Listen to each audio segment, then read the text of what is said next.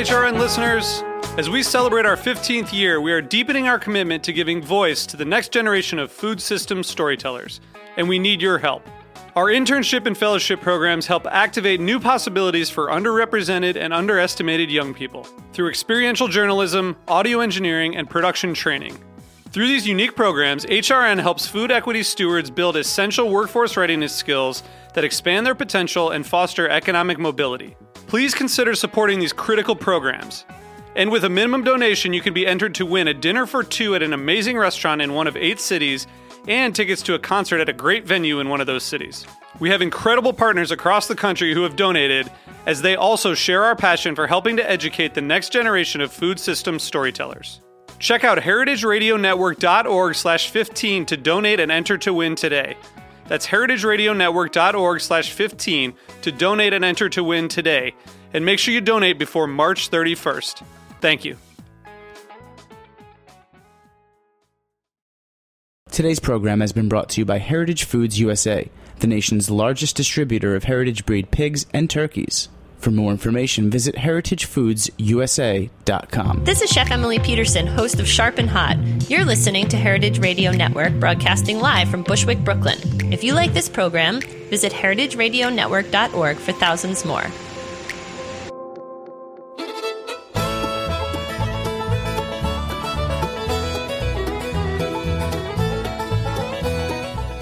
This is Severin. This is Greenhorns Radio. Radio for young farmers, by young farmers.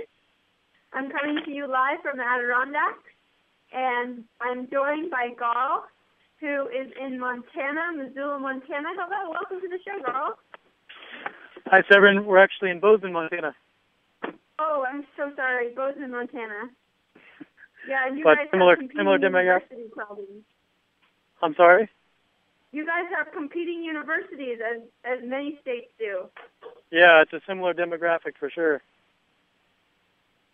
So let's get straight into the meat of the matter. You are a cowboy man in the holistic framework who discovered very well that there is another way to do business in bringing together other grass-fed beef, lamb, pork producers whose methodologies and stewardship matched your own to market collectively under the Montana Meat brand. How did it go for you starting a brand from scratch? Give us the Oh, man. Like a boy in the woods. It definitely wasn't my skill set. Had to just kind of forge the way and learn as we went. Made as many but as small mistakes as possible in order to learn what was the best path for really just moving the most animals at the highest premium for ranchers, the lowest cost for consumers, and trying to keep it all here local. Yeah, it's like ninja tricks, huh? Like ninja tricks, like a hat trick, yeah, for sure. Magic tricks. Magic tricks. So let's just get a little bit quickly into the economics of this to give a picture why it's worth all the hassle of being vertically integrated and cooperative and talking to the grocery stores and organizing cold storage and trucking and insurance and packing and cut and pack and labels and all this headache and nightmare. What's the alternative on the commodity? Sounds pretty grim. Well, I'll let you know on that. We're not seeing the light at the end of the tunnel yet, but we're getting glimpses of it, and there's a lot of potential with what we're doing. We need a lot more manpower, woman power. It's a really small initiative at the moment, and it's really gratifying to make these connections. Really, what needs to happen next is just to do it at scale.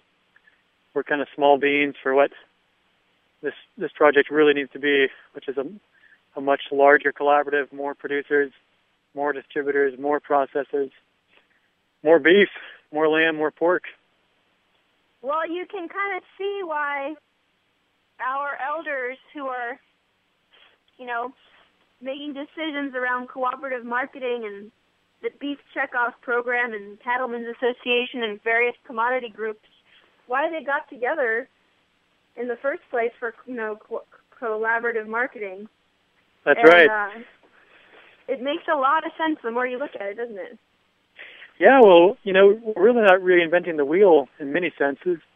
We're kind of pulling from several eras in time to create what we're doing, kind of some from the late 1800s, some from the mid-40s, 50s when there was the Packer cooperatives like in the Midwest and even on the East Coast. Missouri beef packers, Iowa beef packers, they had those, which is, now IBP, much different than it was then. It's an entirely different set of rules and a different playing field now, but it's really the same issues we're dealing with, and it makes just as much sense now as it ever did. So there's two kind of major themes that I was hoping to really cover with you, and one is around the economics in the mainstream beef world and what they've been kind of doing and are looking like they're going to keep doing, and what the and just as a kind of background, and the other is as you're looking at the market end of your sustainable beef world, what's happening there, and kind of what needs to keep happening there for us to, well, for you to succeed, really. Okay, what do you want to start with? Let's start with you growing up and what your insights were from watching your own family dealing with the commodity. Going way back. Well, I'm 32 years old now. I wasn't born on my family ranch, but raised there for most of my life, and which was a very conventional kind of family ranch, mom and pop cow-calf operation. And we, had about 150 mama cows at that point, and sold all of our calves to the auction or to contract markets, which at that point went to the Midwest and got fed out on corn or maybe backgrounded that next summer, and then put into the big machine food system. Declined. Our family history really goes back quite a ways beyond me. I'm the fourth generation cattleman in the Greater Yellowstone area. We originally homesteaded in the Jackson Hole region, and as soon as ranching kind of got to be unsustainable down there with land prices the way they were and the changing demographic, my grandpa moved up to the Madison Valley, which is looking very similar to how my great-grandfather saw how my great-grandfather saw Jackson Hole in those days. So we're seeing the same pressures with the recreational market in the land, and but also on the big food system, we're seeing calf prices diminish to where it's pennies on the dollar to what it was, back in the early 1900s, and a gradual course downward from there. So we kind of took the initiative and started doing some direct marketing, beef sales, and that led to opening or buying a retail store in Bozeman and trying to sell our beef that way. And that wasn't working, so we tried to actually do the processing ourselves and not have a retail store and just do direct to wholesale accounts and consumers. But the piece that was lacking then was the marketing. So we went and tried to put some more time in that, but we're just floundering there, just trying to do all parts of the equation, like the real vertical integration that you're talking about. However, it wasn't working because we didn't have all those skill sets, and we were, ranchers. I think some people will agree and sympathize with trying to do, production, processing, marketing, sales, distribution. I mean, it's just a huge monster to do at any sizable, even just to move a small family ranch's animals. It would take a whole team to do all that. So where we're at now, when I formed the Montana Meat Company, we decided that we were just going to focus on that part, being the sales, marketing, distribution part, and try to do that really well and collaborate with other ranchers to leverage supply and really have kind of that branding as well to appeal to the markets that saw, a band of ranchers working together to source these really wholesome products. And so that's how I came to where I'm at, pretty much. And do you feel like the skills that are in there in that other part of the value chain are learnable and totally doable, and it's just a question of figuring out the people who are able to do a part-time, hustle, being a person on a desk? Or in your own evaluation, in your own experience, what were some of those? What are the overcomable roadblocks in setting up that human infrastructure? Well, to answer your first question, I can say that with one word, and that's totally.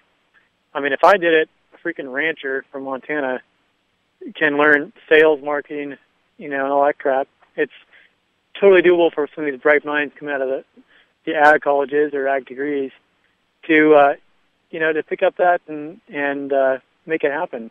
It's not rocket science.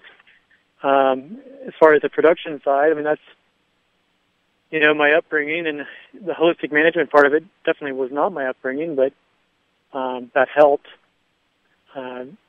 It's definitely assimilate. People can assimilate that stuff. My wife had no experience with ranching, but took a holistic management course in college and totally got it. I mean, I see a lot of these new agrarians entering into agriculture, and it really gets me excited, and makes me excited to be on your show here.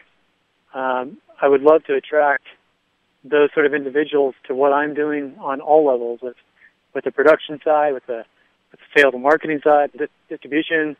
It's all a big picture scene with moving local grass-fed meats. That's just the bottom line.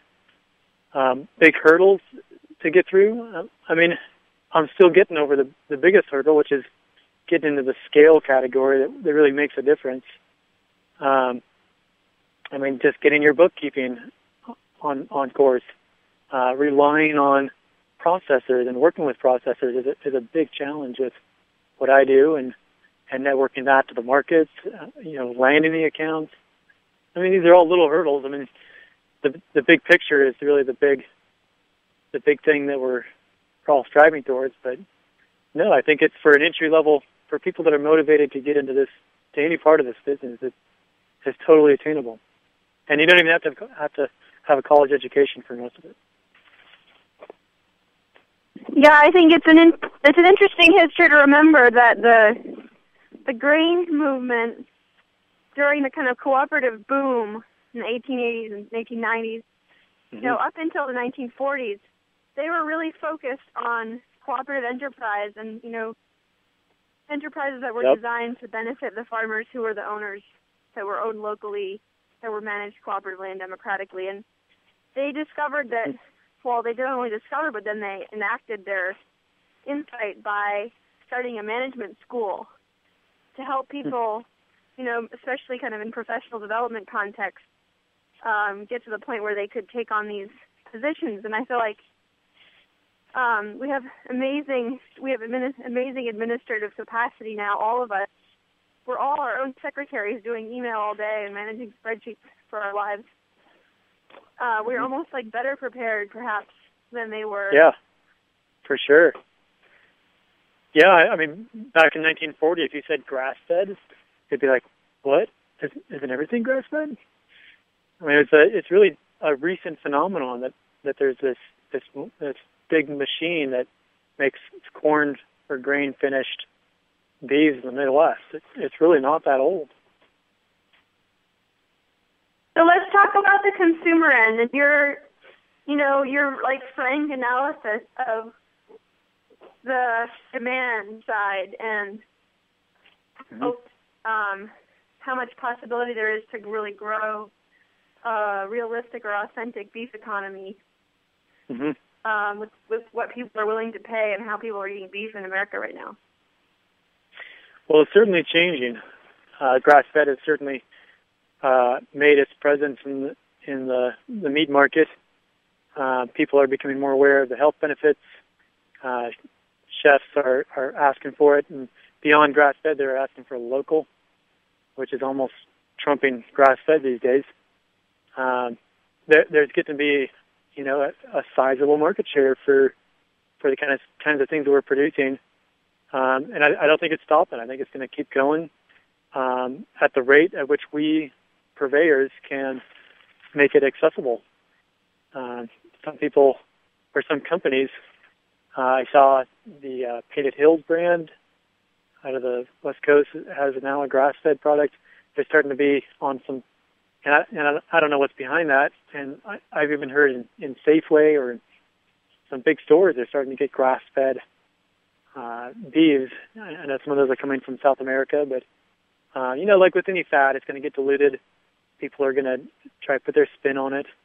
I think we all have to be careful in protecting what this niche is becoming, and a lot of that starts with the product. In the beginning, when grass-fed started to get popular, a rancher would, pluck a steer out of the field or a cow even, and get it harvested and processed and say, here's a grass-fed animal. But that probably turned some noses at that kind of experience. And there's some of those things that we're still trying to, represent the product to those people that were turned off by that, tough, chewy, low marbling steak. We have a finishing protocol that's getting dialed in by the year, and consistently rates in the low choice bracket and moving up. It's one of our markets over in Helena got their first grass-fed beef carcass from us, and they were really scratching their heads if it was actually grass-fed. They really wondered if it was a corn-finished animal, because it had the added marbling that takes a lot of regimen to get a grass-finished animal too. So those factors, and the media with these films exposing what's going on with our conventional food market, it's definitely just opening up that share for us, local, grass-fed, the organic, the natural. They're becoming more significant share of the market. And it's just our job to get it to that level of scale to where we can tap it. I mean, we're doing good with our little Bozeman and surrounding area markets, and I mean to reach beyond that is totally outside of our grasp at the moment. We need to have teams helping us, getting a strong sales force and people on the phone, people on the ground, people handling product. It's just a lot of infrastructure to put together that I didn't have the startup to make that happen right off the bat. And I know other companies have tried and succeeded and failed. And I think as this grows, there's going to be more efforts like this. Probably an earful. Well, we only have a couple minutes more, but I wanted to just touch briefly on how does the holistic management framework and the kind of big picture goal that you're working on, how does that help you on the everyday, orient yourself and prioritize? Do you see holistic management as a useful tool in kind of more like landscape scale or watershed scale infrastructure rebuilding? Well, absolutely. I mean, we could crack into this can of worms pretty deep, but the holistic management framework that is simply a decision-making tool can be used on any business. In terms of the land management aspects of holistic management, most of the ranches that are in the collaborative are aware or have gone to the schools or read the books to gain a lot of the principles and practice them on their own ranches. We use they're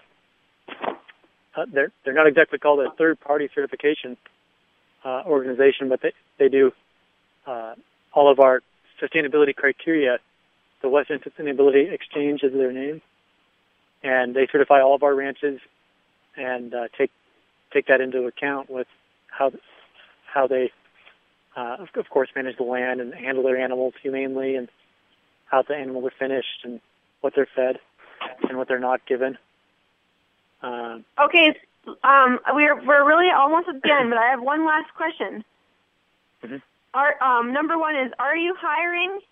And what are you looking for in a ranch hand young cowboy that they can prepare themselves to be a good employee for someone like you? Okay. Well, we actually have some standing offers on the table with their commission-based, primarily jobs that work with the meat company, more on the sales and marketing side. We don't. The Montana Meat Co. does not partake in the production. I mean, my family ranch is one of the producers, but we ourselves don't hire ranch hands, so to speak. But for those individuals that would be interested in joining our team with the meat company, we do have like independent contractor positions, offers available that are standing. Yeah, feel free to contact me for learning more about those jobs. Awesome. Feel free to also check out the new agrarian program through the Quivira Coalition. They have a list of, I think, about 13 different ranches now that are offering positions that you have to go and negotiate. It's not a push-button type thing, but they've made it a lot easier to interpret the opportunities out there. They're great folks. They're great folks. Yeah. Thank you, Garl, for coming on the show and for your incredible leadership. I wish you the greatest success. Thank you, Severin. Very impressive. I'm excited to follow your show. Yippee skippy. See you all next week, or listen to you, or talk at you. Bye-bye. Heritage Radio Network is a member-supported nonprofit organization broadcasting over 30 live shows a week. To learn more and donate, visit our website or connect with us on iTunes, Stitcher, Facebook, Twitter, Tumblr, and Instagram for more. Thanks for listening.